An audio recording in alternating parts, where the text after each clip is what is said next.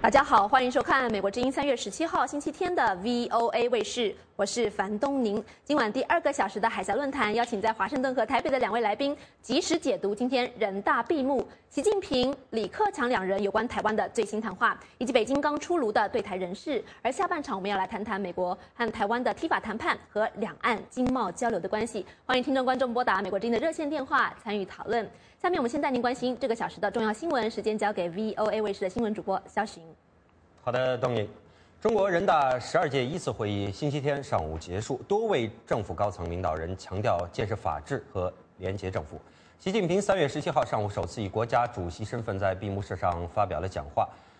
数次表示要实现中国梦，走中国特色社会主义道路，弘扬以爱国主义为核心的民族精神，并且提出要建设服务型法治以及廉洁的政府。新任国务院总理李克强在上任之后记者会上谈及施政理念，也提出要建设创新、廉洁以及法治政府，解决3个重要的问题，包括持续发展经济、不断的改善民生以及促进社会公正。在谈到外界广泛关注的腐败问题的时候，李克强表示，政府与腐败水火不容，强调反腐败决心和意志坚定不移。由李克强领导的新内阁25名成员中，有超过半数的年龄超过了60岁，按照规定做不满5年就会面临退休，而且只有9个人是新人，因此香港的媒体普遍分析认为，这一届政府的过渡性质浓厚，将以守成为主，难有创新。一名西藏僧人在点火自焚以抗议中国的西藏政策之后死亡。流亡在印度达兰萨拉的藏人说，28岁的洛桑妥美于当地时间星期六下午在四川省安多地区自焚身亡。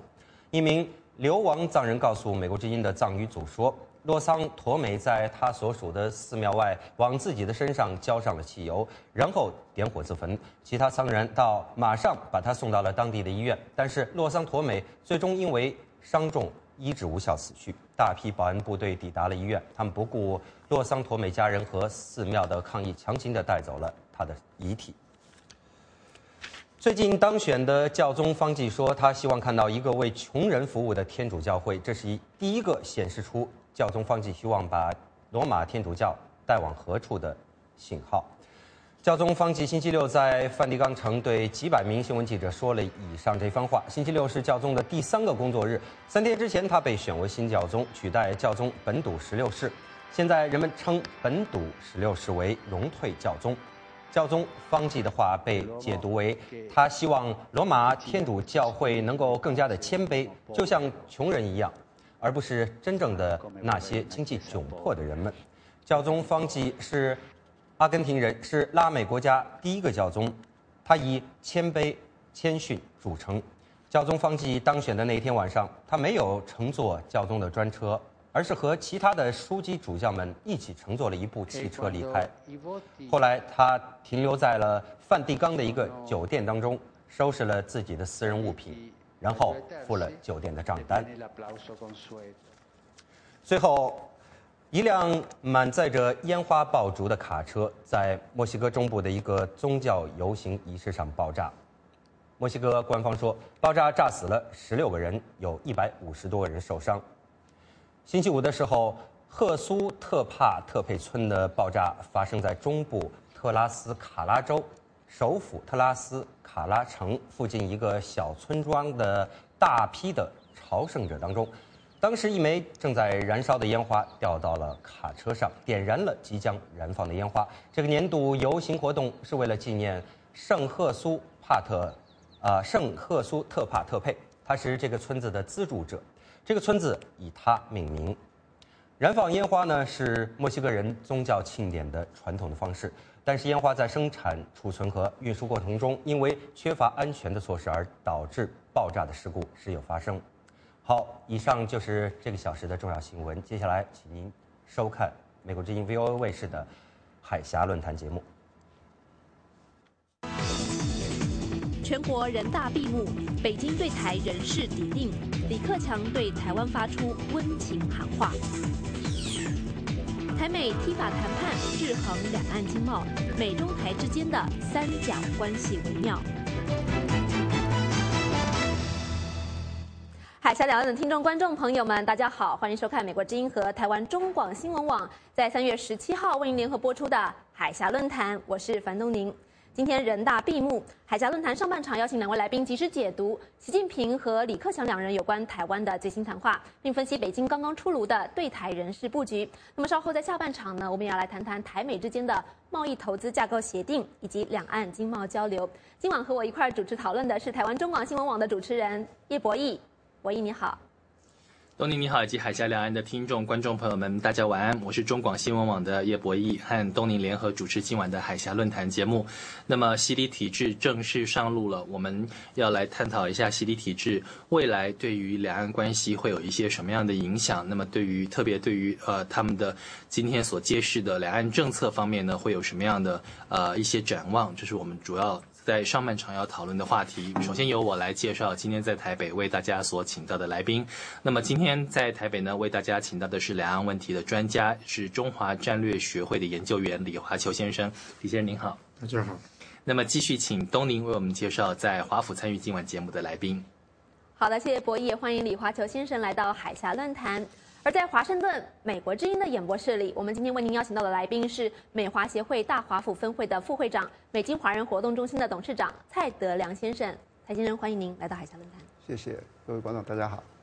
好的，在节目进行当中，欢迎海峡两岸的听众、观众朋友们利用美国之音的热线电话向2位来宾提问题，或者是发表您的个人观点。中国大陆的听众观众请拨400-120-0551，在台湾的听众观众请拨00801-148-940。好的，下面我们就正式进入今天的现场讨论。在请教2位来宾之前呢，我们先来听一听中国新任国务院总理李克强他在今天举行的记者会上谈到台湾的时候，他是怎么说的？两岸同属一个中国，居住在两岸的是骨肉同胞。同胞这个词啊，这个理念在中华文化当中是根深蒂固的。我认为啊，这也是中华民族5000年生生不息的根源。所谓打断骨头啊，还连着筋。同胞之间手足之情，没有啊解不开的结。我想，只要维护一个中国，维护同胞之情，两岸关系啊发展的空间和潜力巨大。大陆和台湾啊是我们共同的家园，把它一道啊维护好、建设好，使其花坛锦簇。我想，花好啊，总有月圆时。好的，您刚才所听到的是中国新任国务院总理李克强今天在记者会上谈到台湾的部分哦。那么我想先请教在华盛顿现场的蔡德良蔡会长，我们听到今天的人大闭幕，习近平他是花很多时间阐述他的中国梦，就在最后倒数5分钟的时候谈到了两岸关系，只用了100字，提到说两岸应该携手推动两岸的和平发展。那么李克强的谈话，刚才我们也听到了，是比较柔性感性的诉求哦。我想请您谈一谈这个习李2人的对台谈话，还有刚刚出炉的对台人事部分。我觉得我对这个现在新的人事啊，还有刚才2位领导人谈话，觉得非常乐观了。基本上他们是把握过去10几年来整个的一个趋势，还有他们的对自己非常很有信心啊。所以呢，他们在这个不管是人事布局上也好，不管是在这个谈话上也好，都展现出这个对两岸关系未来持续看好。那么北京呢，在控制这个进程上来讲是非常有信心的，所以觉得说他们不管这个其他一些次要的问题、技术问题怎么样，但整体来讲是往好的方向走。人事部分呢，目前已经大致上都底定了。对人事部分来讲，我们知道说有2种，一个就是一个在战略上来讲，说党中央的所谓的现在的所谓的对台指导小组啊，那么不管是组长啊、副组长啊，这个几位啊都相当确定，核心人物都确定。那么就是组长从这个总书记啊，副组长是这个全国政协主席啊，俞正声，俞正声先生。那么所以呢，这个整个来讲的话，他们对于台湾都相当熟悉，也知道说将来继续怎么样去做，所以像他们几位看起来的话，都非常的台湾都非常友善，过去也好，现在也好，在未来也好，都会对于这个台湾的问题来讲，都会往这个稳定、这个持续发展的方向走。好的，非常感谢蔡德良蔡会长，也继续请教在台北的李华球先生啊。当然，习近平的时代来临了，他的对台工作马上也要有序的展开了。那么人事部分呢，不管是海协会也好，或是国台办也好，人事都要全面的改组了。您怎么看目前北京对台湾的人事布局呢？李华球先生。是的，这次的这个布局啊，我想总共有3个方向。第一个就是对台的这个领导小组，那么小组长习近平，是副组长是全国政协的主席俞正声。那么秘书长是杨洁篪，特别这里要提出来提供我们观众参考，就是杨洁篪这个人是过去的外交部长，那么他对外交这方面是相当的这个有经验，同时他也当过驻美的这个大使。那么从这个角度来观察的话，也就是说呢，我认为中共呢也许把这个对台的这一个工作会不会提升进阶到在外交战略这一个格局呢，来处理两岸关系呢，这是值得观察的一个角度。第二个就是国台办的这一个主任，那么张志军目前呢，官方是还没有发布正式的消息，但是呢，内定也是张志军。那么张志军也是一个外交系统的出身，也就是目前的这个外交部的这一个副部长。那么过去呢，跟王毅也都是呢在同一个部门来工作。第3个呢，就是海协会的这个会长，那么内定是由陈德明来这个担任。陈德明是过去的商务部的部长，换句话说，由海协会的会长过去呢，最早期是这个汪道涵先生，那么过来呢是这个当过黑龙江省的这个省长的这一个陈云林先生，那么换到这一届，假定是陈德明确定那么出任的话，也就是说在海协会跟台湾的这个海基会的这一个部分，那么侧重在经济方面这一个经贸的往来这方面，可能是未来的一个重点。换句话说，从刚才讲的对台工作小组的秘书长的外交，那么国台办的这个主任也是从外交部门，再搭配海协会的这个会长是商务部，也就是说，他的未来对台的格局也许有外交、两岸、经贸关系这样的考量呢，来进行一个对台工作，这个是值得我们进一步来观察的地方。看来这个布局兼顾到政治、外交跟经贸，相当的缜密哦。不过我想接下来把时间交给在台北的主持人叶博弈，请博弈也就这个部分呢，继续和2位来宾进行交流。博弈。好的，那么继续想先接着刚刚东宁请教这个李华球先生的话题啊，想继续再请教您，就是您刚刚也分析到了这个中共的这个新的这个接班的梯队，尤其是对台工作小组这方面呢，好像他们如何接班，他们后面的这个思绪我们可以看得出来啊。但是相对来讲，台湾这边先前这个马总统在任命这个陆委会主委啦，这个海基会董事长的时候呢，让大家都非常的这个惊讶。那比方说像这个海基会董事长林中森呢，他说他是一张白纸，但是马总统说这个一张白纸，说不定上面还可以这个有更大的这个挥洒的空间啊。好像相比之下，台湾这边的这个人事布局，好像让人会比较看不出来这个头绪。那这样到底是好还是不好呢？去年这样子，台湾这样一个有关于这个陆委会主委、海基会的这一个会长的这一个布局啊，确实不但除了台湾方面呢有许多人有议论之外，包含美国、包含中国大陆，甚至于关心两岸局势的国际各界，都有许多的这个不同看法。那么也有许多的这一个担忧，特别是大陆对王玉琦、对这个林中生呢，其实都是陌生的。那么林中生上任不久，也第一次呢去了大陆。那么去大陆的许多的访问里面，有许多的用词，或者是许多的外交的惯有的动作，严格来讲都不符合呢这个外交的这个礼仪也好，或谈判的这样的一个规格也好呢，他显然是陌生的。那么当然我们也不能说因为他陌生就现在就说他未来在这方面可能没有办法达到预期的目标，倒也讲得太快。不过呢，如果从王玉琦跟林中生这样子的一个2个人的这一个布局来看，再对照中共这一次这样子的布局啊，显然呢，大陆呢是在两岸关系方面是格外的重视的。当然也不能说台湾这样的布局就不重视，但显然会给人家感觉呢，在这个人事的安排上，没有大陆来的这么积极，也没有大陆来的对两岸工作的这一种运作方面呢，有更进一步要推展的这样的一个态势。那么也就看出来的话，从这两兆的这个人事布局来看呢，我认为呢，大陆在这一个人事的布局，在对两岸关系方面是自信满满的。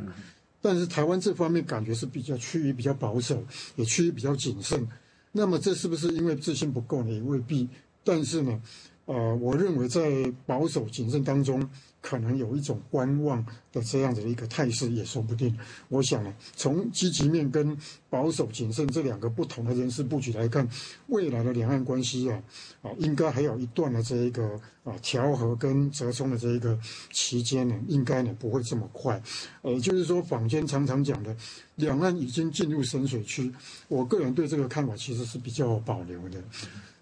刚刚进入深水区的初级阶段而已，那么要进入到真正的深水区，甚至于到有没有可能进阶到政治谈判或军事谈判呢？我认为这个在近期的1-2年当中呢，都可能呢不会有太过于这个明显的这个态势。是好的，谢谢李华秋先生。那么回到华府，我们请教蔡德良会长，就是您刚也提到说，对于新的这个对台中共的这个对台工作的这个布局呢，您感到乐观呢？不过先前有一些这个评论呢，都已经指出说，虽然习近平是知台派啊，但是知台派不一定是友台啊，或者是对台这个态度会良好啊。那么此外呢，包括是这个俞正声啊，虽然说对于台湾来讲也是了解甚多、渊源深厚啊。不过他的这个一些言行呢，似乎让人觉得他其实是一个保守派啊。似乎对于这个改革开放来讲，这个未来他的或者是政治改革来讲，其实大家都还是保持着观望的态度。那您觉得他对于是不是我们对于这样的一个人事布局，特别在台湾方面，其实还是要谨慎的来看待呢？我觉得这分2个层次来看啊。第一个层次就是习近平跟这个俞正声啊，他们的确是他们的工作上是在掌握一个原则，一个基本的原则，就是像譬如说1中原则啦、9·2共识。但是在执行层次上来讲，我们所了解，像杨洁篪先生曾经在这个华府待过一段时间，也跟很多这个侨胞啊会谈啊，这个到官邸吃饭啊，什么都很了解台湾在国际空间上的需要。王毅先生呢，我想前年来到这里也当面见过面，也谈到所谓国际空间，他们也非常了解，也知道这个问题。所以呢，我从2个层次来看，就是说在战略方面，在整个全盘大局上来讲，习近平、俞正声他们可能只是掌握个原则。那么这个原则呢是不变的。我们知道，在中国大陆北京当局来讲的话，在处理很多事情上头，原则定下来以后就不太能够变动的。除非说你有什么外在局势的变化，但是不会动的。但在技术层次上来讲的话，那么是可以做的事情呢就很多了。但是我们知道说他们可以理解台北的需要，在外交上的需要，那么他们就找了这么多这一部分的专业的人士来想办法解决这个问题。所以我觉得说，像刚才不管是习近平先生讲话也好，李克强先生的讲话也好，都已经在针对这个问题表示说他们的自信心，也理解他这个过程呢有很多困难。那么所以呢，他们对这个事情是很有信心，就是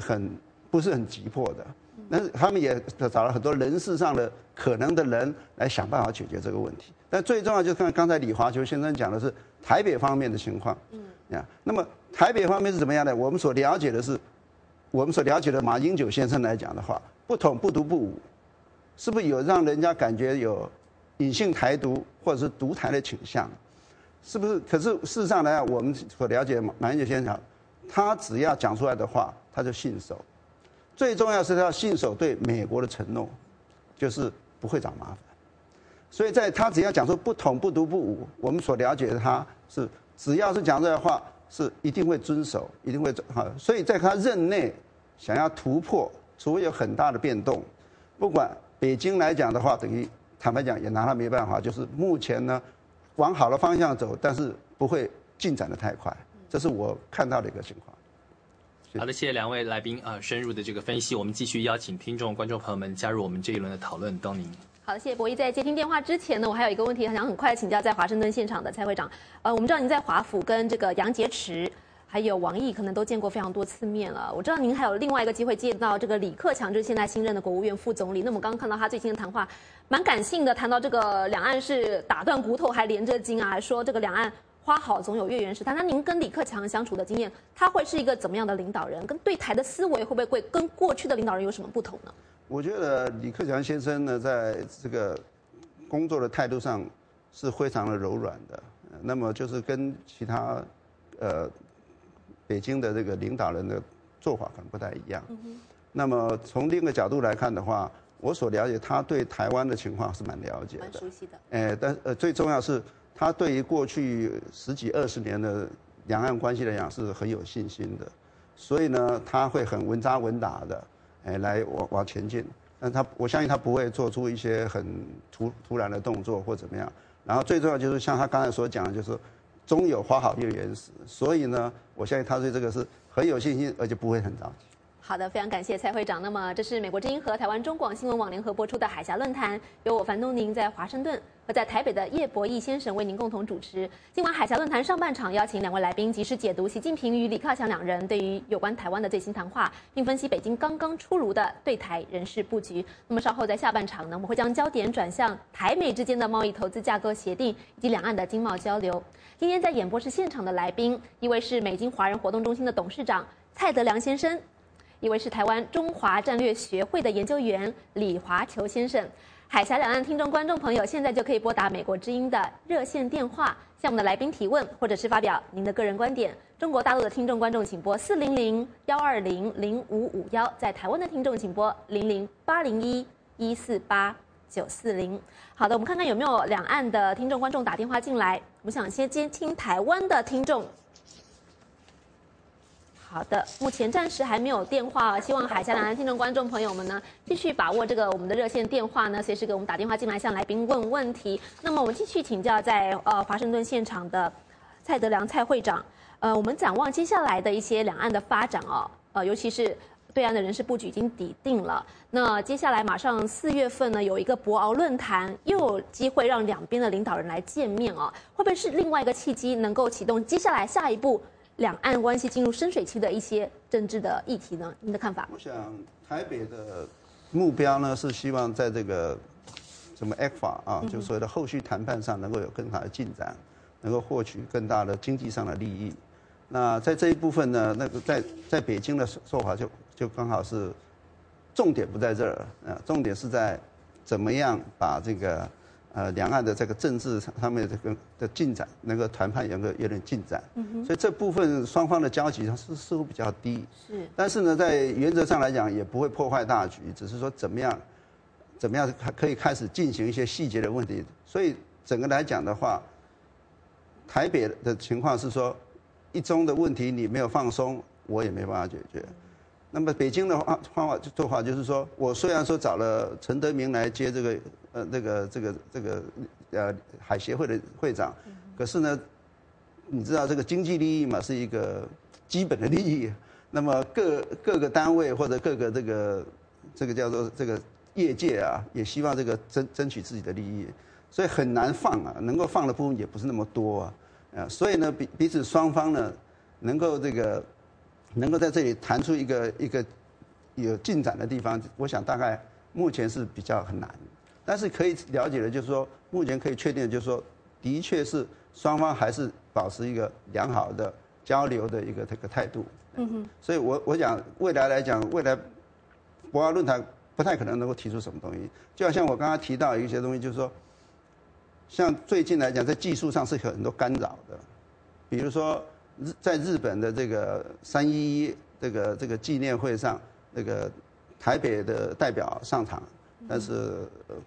北京的代表就退席抗议。那么像第二个，像譬如说北京的外交部发言人在对于这个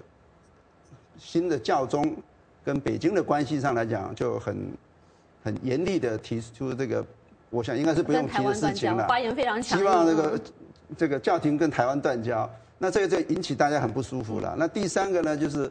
北京对于马英九到教廷访问这种，应该算是例行公事也好，怎么样来讲，他们也觉得说有必要吗？或者是说有没有先跟我商量？有这种味道，这种反应不是很好的样子。所以技术上，在外交层级的工作层级上来讲，好像不是那么顺。好像双方还有很大的差异这样。好的，有关蔡会长刚刚提到台湾总统马英九马上要去，已经启程前往教廷，要参加这个教宗的就职仪式呢。我们下个礼拜的海峡论坛呢也会来谈这个话题，请大家持续锁定。好的，现在我们就来接听海峡两岸听众观众朋友们的电话了。我们先接听台湾的听众，请台中的姚先生发表您的看法。台中的姚先生您好。朋友姚先生，大家好。你好。我主要说人事布局啊，那个是新的这个局面，创业维艰啊，守成不易啊。这个能够维持现状是最好的这个良方。然后至于说两岸啊，这个是多角的一个国际贸易的局势，我们应该啊，这个不两岸啊，应该看全球的这种大势来做决定。谢谢。好的，非常感谢台中的姚先生，继续接听大陆听众的电话。辽宁的王先生您好，请讲。你好，你好。首先来说，两岸关系在战略上面，台湾这个彻底失败，不能台湾岛跑一跑不是好回应去。首先来说，未来两岸关系会稳定的发展，只要台湾不越过红线，没有任何问题。但是，一旦越过红线，肯定就是军事打击。对未来台湾在两岸贸易关系中的地位，我想说，台湾的依靠给美国代工起家的，最主要台湾不论教育、工业体系不完整，台湾的经济会倒退。至于跟美国所谓的 FTA 也好 TPP 也好，当然台湾不足被边缘化。美国最近买了138亿美元的。辽宁王先生，谢谢您。第一个干扰非常大，不过您提到有关于我们下半场的话题呢，我们等会也会稍微谈到的，请您继续锁定我们海峡论坛。我再试试看台湾的听众，台北的谢先生您好，请说。喂，谢先生，您在线上了。喂，谢谢哈。大陆那个哈一中原则跟9·2共识哈，然后他还有一个就是没有讲的，就是一党专政哈。那他们不能接受那个政党轮替哈，如果说除了共产党以外就执政的话，就变成敌我矛盾哈。那就是要比较紧张一点哦，是不是会成为两党主要就是两岸主要的矛盾哦？那你抓好越远的时机要怎么发生哦？好，谢谢。好的，非常感谢台北的谢先生，再接一位台北的陈先生，台北陈先生您好。好，大家好。首先那个中共政权目前可以说是国事如麻的，内外的问题一大堆的，像空气污染的，还有抗爆，还有外面的朝鲜半岛、东南亚、东北亚的紧张局势啊这些。因此他们在短期内是应该不会去触碰那个两岸关系的深水区啦。那个慢慢的大概几年后才会慢慢从文化啦这些协定的方面有突破了。那至于说国际空间问题李克强在会见吴敦义的时候，先前海南的博鳌的时候曾经说，两岸有智慧处理这方面的问题，看我们要青年关系，像那个如果说中共可以参考过去前苏联的历史，像冷战时期苏联就把白俄罗斯跟乌克兰都有加入联合国啊，所以这种例子他可以参考看看的，要不然的话对台的引力的话恐怕好的，非常感谢台北的陈先生呢，我们也请还在线上的听众观众呢耐心等待，等会儿会接待第二轮的电话呢，我们可以参与下半场的讨论。那么我想接着刚才陈先生的问题，请教在台北的李华球先生，他认为目前中共的问题很多，他可能暂时不会去触碰到两岸的深水区，您同意他这样的观点吗？李华球先生。陈先生的这个观察也是值得思考。那么，当然中共有许多的问题呢，期待来解决。但是呢，对于两岸问题的这一个和平的发展呢，大陆呢是非常积极的态度。至于坊间所讲的深水区的这个问题呢，当然，就是说白了，深水区的问题就是政治问题跟军事的这一个互信机制的问题。目前来看呢，都还属于学者专家的这一个研究的这个阶段，或者是召开相关的会议。要到达到两会或者是进入到政府阶层的这一个谈判呢，恐怕还有一段很长的时间要来琢磨。目前看起来呢，这个问题非常值得重视，但实际的这个实质的动作呢，应该呢未来呢还有日可期。好的，非常感谢李华球先生。有关于这个北京的对台人士跟习近平的对台政策呢，当然很多还可以谈到。不过我们今天先进入下半场的讨论话题呢，有关于这个对台人士部分呢，接下来的海峡论坛也会持续的为您继续跟进相关的报道。时间来到了9:30，我们马上进入下半场的讨论话题。那么在停滞5年半之后，台湾与美国重新恢复了贸易投资架构协定 TIFA 的谈判。台美双方在这次谈判中是否达成任何的进展？对两岸现有的经贸交流有何影响？台湾的经济是否过度的依赖对岸？台湾的经济策略如何布局才不至于被北京以商促统，或是在国际经贸舞台上被边缘化呢？我想先请教在华盛顿现场的蔡德良先生，先评价一下这一次台美的 TIFA 谈判。我想，就是台北的这个谈判呢，基本上是美国给台北，因为这个美牛问题解决了啊，给台北一个交代这样子。那么实质上来讲的话，台北所要的东西呢，他一点都没有拿到啊。那么或者是说有没有开始都很怀疑这样。那主要的原因是什么呢？主要原因就是其实是我们想要参加这个所谓的自由贸易谈判，但是我们对这个贸易本身是不是自由，就是一个问题。起码我们的态度上并不自由。像美猪的事件来讲的话，这个16字箴言呈现了出来，就是牛猪分离就很不科学。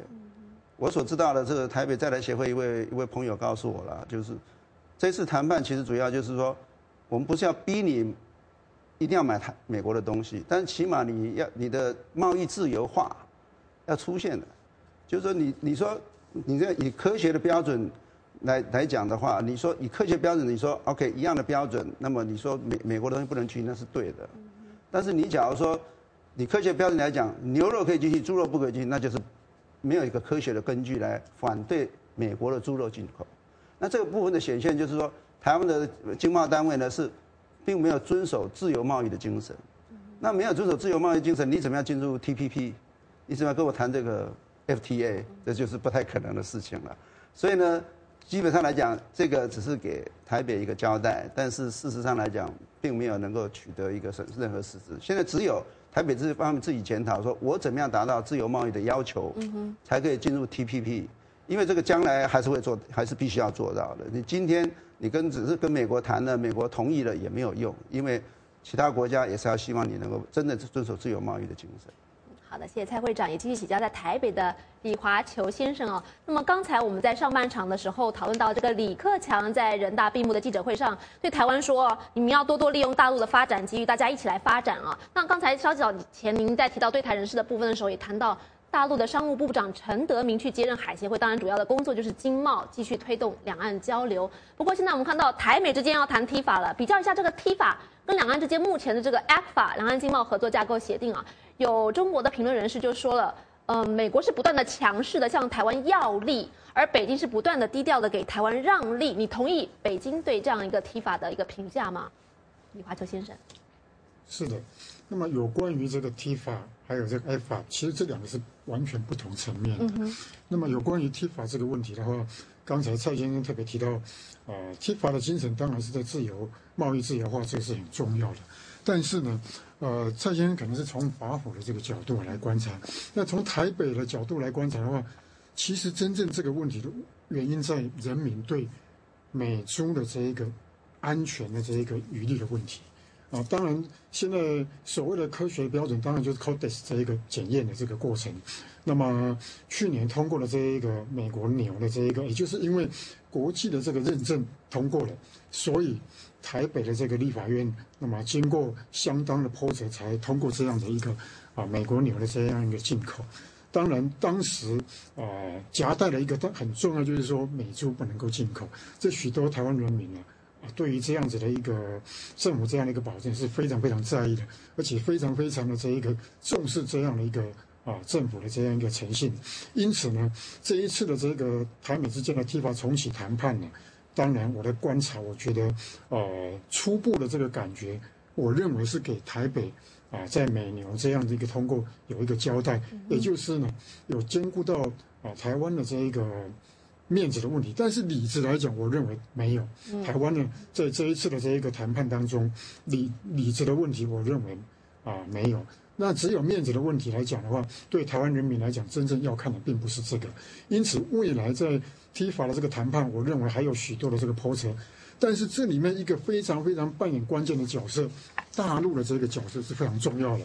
如果大陆有一个开阔的心胸，像习近平、像李克强在人大闭幕的这个致辞当中，花好月圆也好，或者是台湾同胞跟大陆同胞共同来支持、维护、推动两岸和平。如果这两位领导人这一个发言能够呢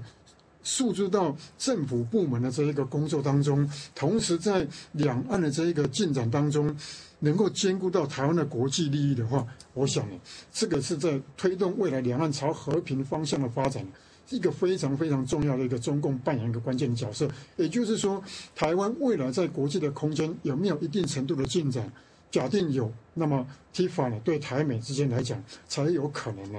会从面子的问题进入到里子的问题，这才是台湾人民呢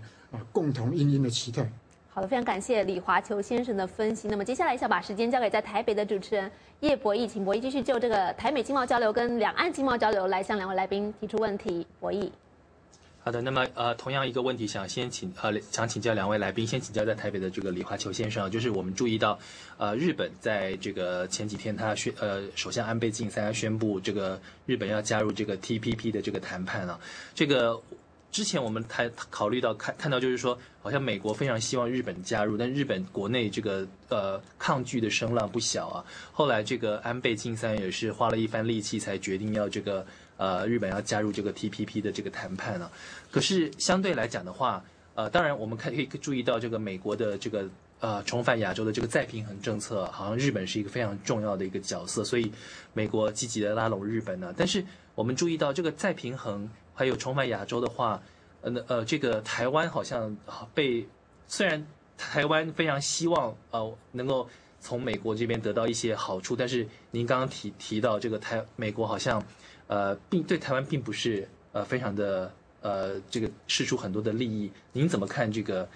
美国的这个再平衡跟重返亚洲，台湾好像并没有在这里面得到比较多的好处，是不是这个样子？是这个问题呢，其实牵涉的层面非常广。也就是说，美国的这个亚洲的再平衡或重返亚太的这样的一个布局来讲，我认为对台湾来讲。它是应该要提升到一个国家综合安全战略的问题。那么，提升到这个国家综合战略问题，就有3方面要特别注意的。第一个，我觉得必须要有一个稳定扎实的两岸关系；第二个呢，要有一个亲近有效的台美关系；第三个，我觉得要有一个广泛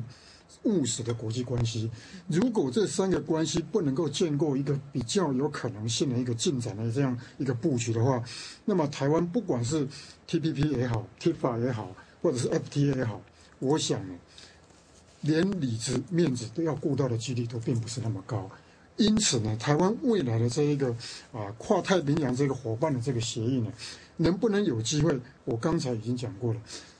真正扮演关键的角色还在中共的这个态度。如果中共这个态度不能够突破，中共不能再让台湾在国际空间有一定的生存的这个机会的话，也就是我特别强调稳定扎实的两岸关系。因为有稳定扎实的两岸关系，才有可能让台湾取得广泛务实的国际关系，甚至有没有可能进阶到亲近有效的台美关系。如果这3个东西一步一步都不能够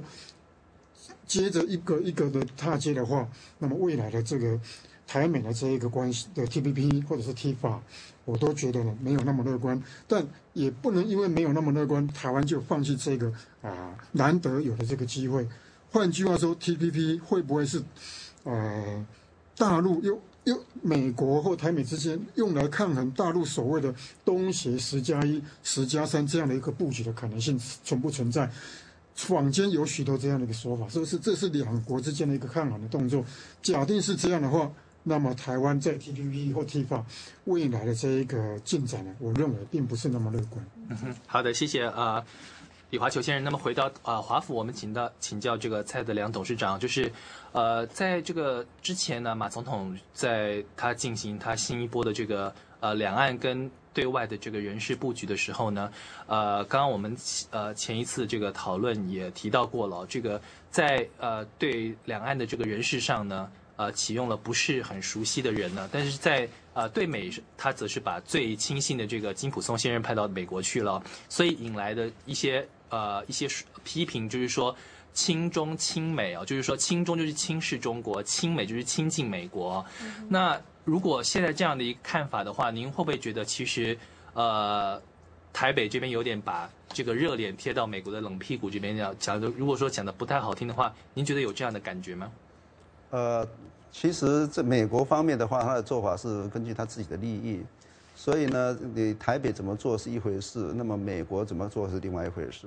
那基本上来讲的话，那么台北当然希望拉紧这个跟美国的关系，但是呢，这个美国呢，当然是也最重要是美国跟北京的关系，他们是现在是目前是最重要，所以跟台北的关系，他就必须要掌握在一个可以控制的范围内。不会跑得太过头，那么这个在某个方面来讲，我们知道，这个马总统上台以后呢，他其实对这一部分是守得很紧的，就是说，他是先把对美关系抓得很紧，那么对大陆的关系呢，只要维持在一个和平的稳定的关系上就好了。那将来有没有什么突破呢？在经贸上希望尽量有突破，在军事上跟这个政治上，那就是暂时不要给美国找麻烦。那所以以这种观点来看的话，那他在台北的这个对大陆的人事布局怎么样，实在是没有什么影响啊。但是对这个美国来讲的话，那美国可以充分信任他，让他可以这个美国可以很稳定的，他可以很了解美国所需要，也可以很稳定的让美国知道他的需要，双方能够和平相处，这也是他目前的还是一样的所谓不统不独不武。可以继续维持下去，在他未来的任期，所以基本上来讲是不会有什么特别的突破。好的，谢谢两位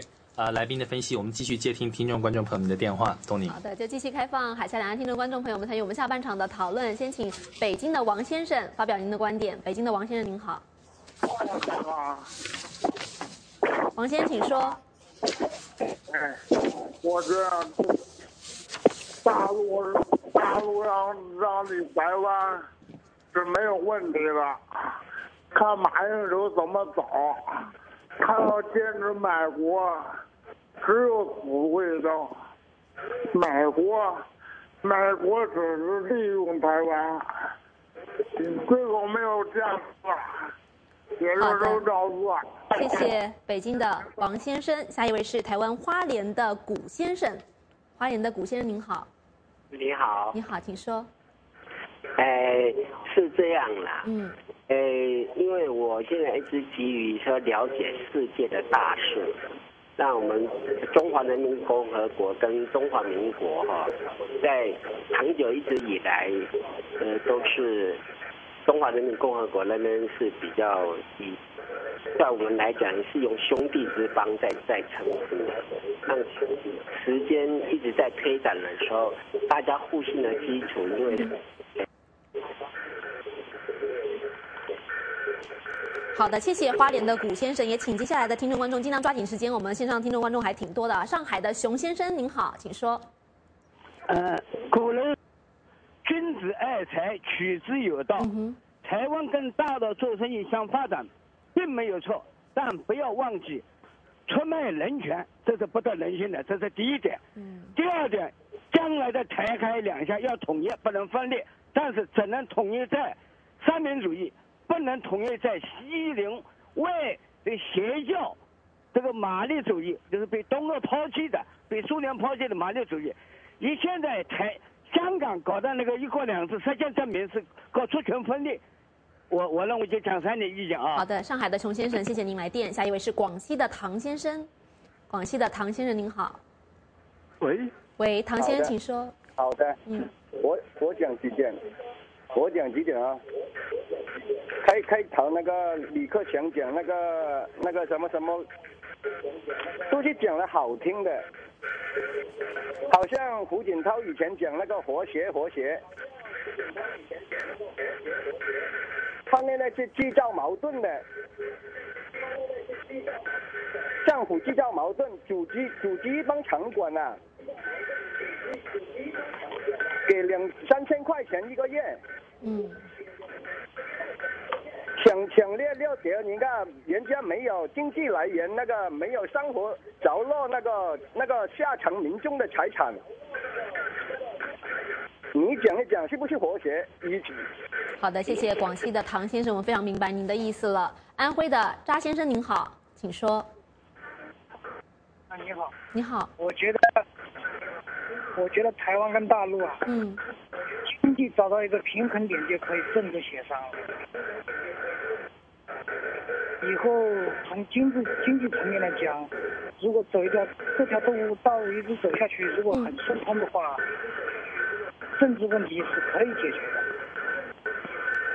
好的，谢谢。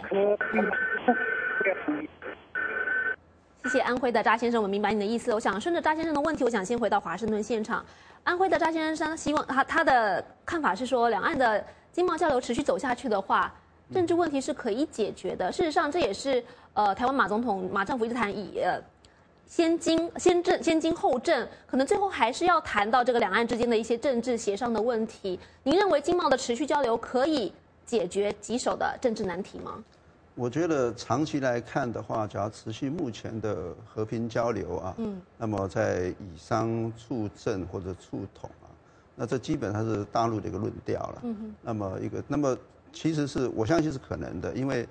主要就是双方的利益有紧密的结合啊。那么在长期来讲的话，应该会达到在政治上的感觉上放松。当然，像刚才这个台北的谢先生讲到一个，就是说。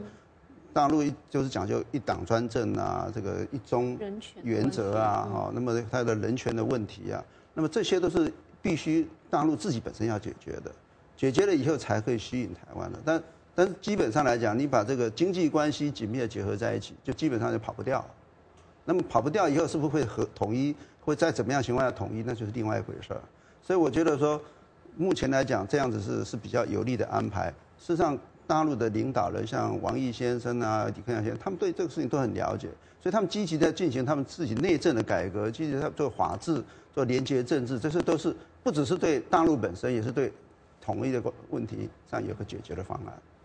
好的，谢谢蔡会长，也继续请教在台北的李华球先生。刚才接听听众观众来电的时候呢，也有一位听众他就提到了说，虽然我们目前看到今天人大闭幕啊，习李两人在谈两岸关系的时候都说得很好听，打断骨头还连得筋，花好总有月圆时。但是我们去看过去大陆领导人也对台湾讲过一些好听的话，但事实上可能实施的是一种两手策略啊，尤其是在国际空间，刚才我们也提到了，还是非常的强硬。肖总才刚选出来，马上就说台湾应该要跟梵蒂冈断交，您怎么看？人大闭幕虽然讲了很多对两岸好听的话，但事实上接下来两岸遇到困难的棘手的政治问题的时候，北京的态度可能还是非常的强硬。李华球先生，是的，这一次习近平跟李克强的这个人大闭幕的谈话，特别都提到一个中国原则的这个问题，也就是说，未来的对台政策绝对不会超越这个一个中国的这个原则。至于技术性的问题或者是事务性的问题，当然呢会由这个两会呢来个别的来进行。那么初步看起来的话，这两位领导人在人大闭幕讲的这个好话，当然也都是一种必然的这个结果。过去从胡锦涛一直到目前的习近平来讲，常常对台湾呢喊出呢都动听的这个话，但是并不代表他在外交的这一个作为上就会有这个比较松手的这样的一个情况。那么梵蒂冈的这个事情，或者是前几天的这一个日本311的这一个代表上台来这个致辞的这个问题呢，再都显示中共在这个经贸方面它呢会有务实的一面，但在外交这一方面、政治这一方面呢必然呢会有更紧缩的这样的一个可能的这个现象来出生。因此呢，从这两个角度来观察的话，当然呢，两岸关系的稳步发展跟未来有没有可能进一步有更开阔给台湾的国际空间呢？目前来看呢，都还是比较早。那么有没有可能在过一段时间的这个博鳌论坛的这个习近平跟萧万长的这个对话当中，会不会有值得进一步观察对台的这样的一个谈话呢？我想这是值得我们进一步观察。这是一个习近平刚刚接班之后，两岸的这一个相关的这个人士呢，在国际的这个场合来见面，会不会有重要的谈话？我觉得呢，这是一个很重要的观察的焦点。好的，非常感谢李华九先生。我们继续来接听电话，台北的黄先生，您在我们线上吗？台北的黄先生，请说。好，大家好。那个习近平先生啊，他在就职的时候，他是说，要携手促进两岸和平，这个话很好听，而且也希望他能够实现。但是他也说，他的对国家的那个政策是要。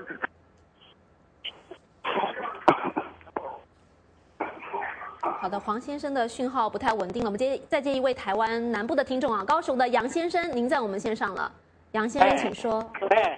这个请讲。说不准美国的猪肉进口，这很奇怪了。农委会也有立场嘛？如果专家或者科学上，继续讲，杨先生。那个猪肉不准进口，很不公平啊！台湾的猪肉太贵了，不能因为那个养猪农一反抗，那个就没有立场农委会。他的猪肉很多国家都可以进口啊，美国人吃的猪肉也是一样啊。那这个贸易不公平，不对嘛？那以前你看禁止人家那个苹果不是很贵？谢谢高雄的杨先生，杨先生关注这个美国猪肉进口台湾的问题啊，谢谢您。下一位是河南的王先生，河南王先生请讲。哎呀，这个老师，看我们的书记总理上台就职的时候，也是抬着棺材要反腐，讲的多好啊！温家宝上台的时候也是讲，不管他的职位有多高，官体有多大，也是要反腐的。我们的官员都是人民的公仆，你看他都是老百姓的仆人呐，讲的多好啊！公安不打人，那台湾，他是那个我们现在的李总理讲的也是很好，那前两位总理呢，结果我们这个社会的腐败怎么样呢？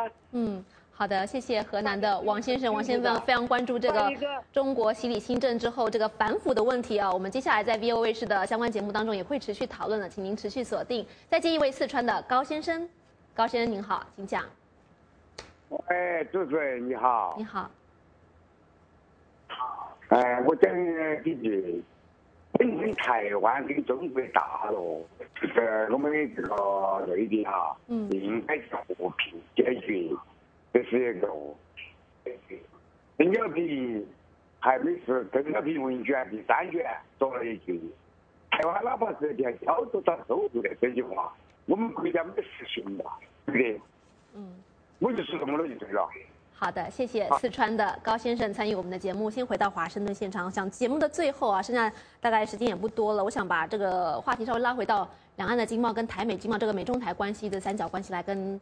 蔡会长请教。在台湾有一派的声音认为说，在目前整个亚洲经济战略的布局之下呢，台湾应该有自己的经济策略，那就是以国际化来对抗中国化，以免台湾的经济过于依赖对岸，而导致被整个国际经贸舞台给边缘化。您同意这一派声音的说法吗？我觉得我很同意这个话，而且我很希望台湾能够做到。可惜的是，这个做的话刚好相反。就好像以这个我这个在台协会商务处的这个朋友来讲，他说，你自己不自由，而且是没有道理的反对进口，那么你怎么样被纳入国际体系呢？你没有这个自由贸易，你怎么样让国际来接受你呢？那这样子的时候，你到底是要真的要，就是说让自己脱离这个对大陆的那个依赖，还是说更紧密的更靠近大陆？所以坦白讲一句，是民进党、反对党他们常常做这种事情。那像执政党呢，也是没有自己的坚持，而使得这个事情根本没有进展。这实际是对台湾这个很不利的。谢谢蔡会长，也请教李华九先生，您认为台湾如何有自己的战略，才不会被大陆过于的吸过去，而失去了自己的政治主体性呢？您的看法？是的，台湾的经济战略呢，我认为呢非常的重要。有3个事情呢，如果能够做得到，可能未来的进展会比较好。第一个，我觉得要先有机会。有机会的话，像这一次的这个踢法，如果有一个好的空间，未来有一个好的机会，那么就有值得期待的希望。再来就是要有好的机会之后呢，再好好的来布局。布局的好的话，布局的完整，布局的铺排的这个安定，才有机会。那么接着就是期待它有没有成。如果有成的话，我觉得这3个有机会布局有成，还是一句老话，中共的角色非常的重要。如果中共的角色不能够开阔，不能够开放，不能够让台湾有一个国际参与的一个良性的空间，那么我觉得这些机会呢，都会让我们感到呢比较谨慎保守。期待中共有一个开阔的这个给台湾一个广泛的一个国际的这个机会跟空间呢，会比较有值得期待的两岸关系。谢谢李华球先生，时间剩下最后2分钟，请2位来宾各1分钟做个总结，不管是上半场或下半场话题都行。先请在华盛顿现场的蔡会长。我觉得这个整个来讲的话，两岸的关系啊，大体上是会平稳的。那么马英九先生现在对于这个台美关系也好，对于两岸的关系啊，都掌握了这个节度是刚刚好。您假如目前想要希望有什么进展突破的话，大概可能性还不大，这是我的了解。好的，台北的李华球先生，最后的1分钟。是两岸的和平进展，这个是非常重要的。最近有一个值得提出来检讨的，就是两岸如何学习接近和平之路。我觉得这是一个很重要的观点。如果能够学习的话，和平之路未来两岸才会有更良性的进展。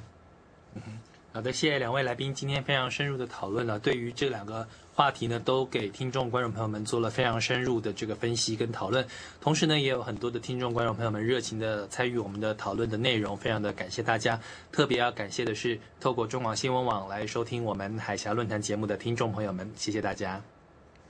好的，由于时间的关系呢，今天海峡论坛的讨论就为您进行到这里了。我们感谢美金华人活动中心的董事长蔡德良先生，谢谢。以及在台北的台湾中华战略学会的研究员李华球先生参加我们今天的节目。当然也感谢听众观众朋友们您的积极参与。提醒您，来宾和听众观众发表的是他们的个人观点，不代表美国之音。另外呢，您也可以登入美国之音的中文网站，浏览更多我们有关于北京对台政策以及两岸经贸交流的最新报道，或是收看海峡论坛之前曾经讨论过的话题。我们的网址是 voachinese.com。We are in a cyber war. Most Americans don't know it. And at this point, we're losing. Cybersecurity is something we've got to really be concerned about because it is the weapon of the future. They're sponsored by the military, and that the Communist Party of China is not only aware of their activities, but actually supports their activities. 从3月11号星期一开始，美国之音 VOA 卫视播出美中网络博弈下一代人的新冷战8集电视系列片，欢迎收看。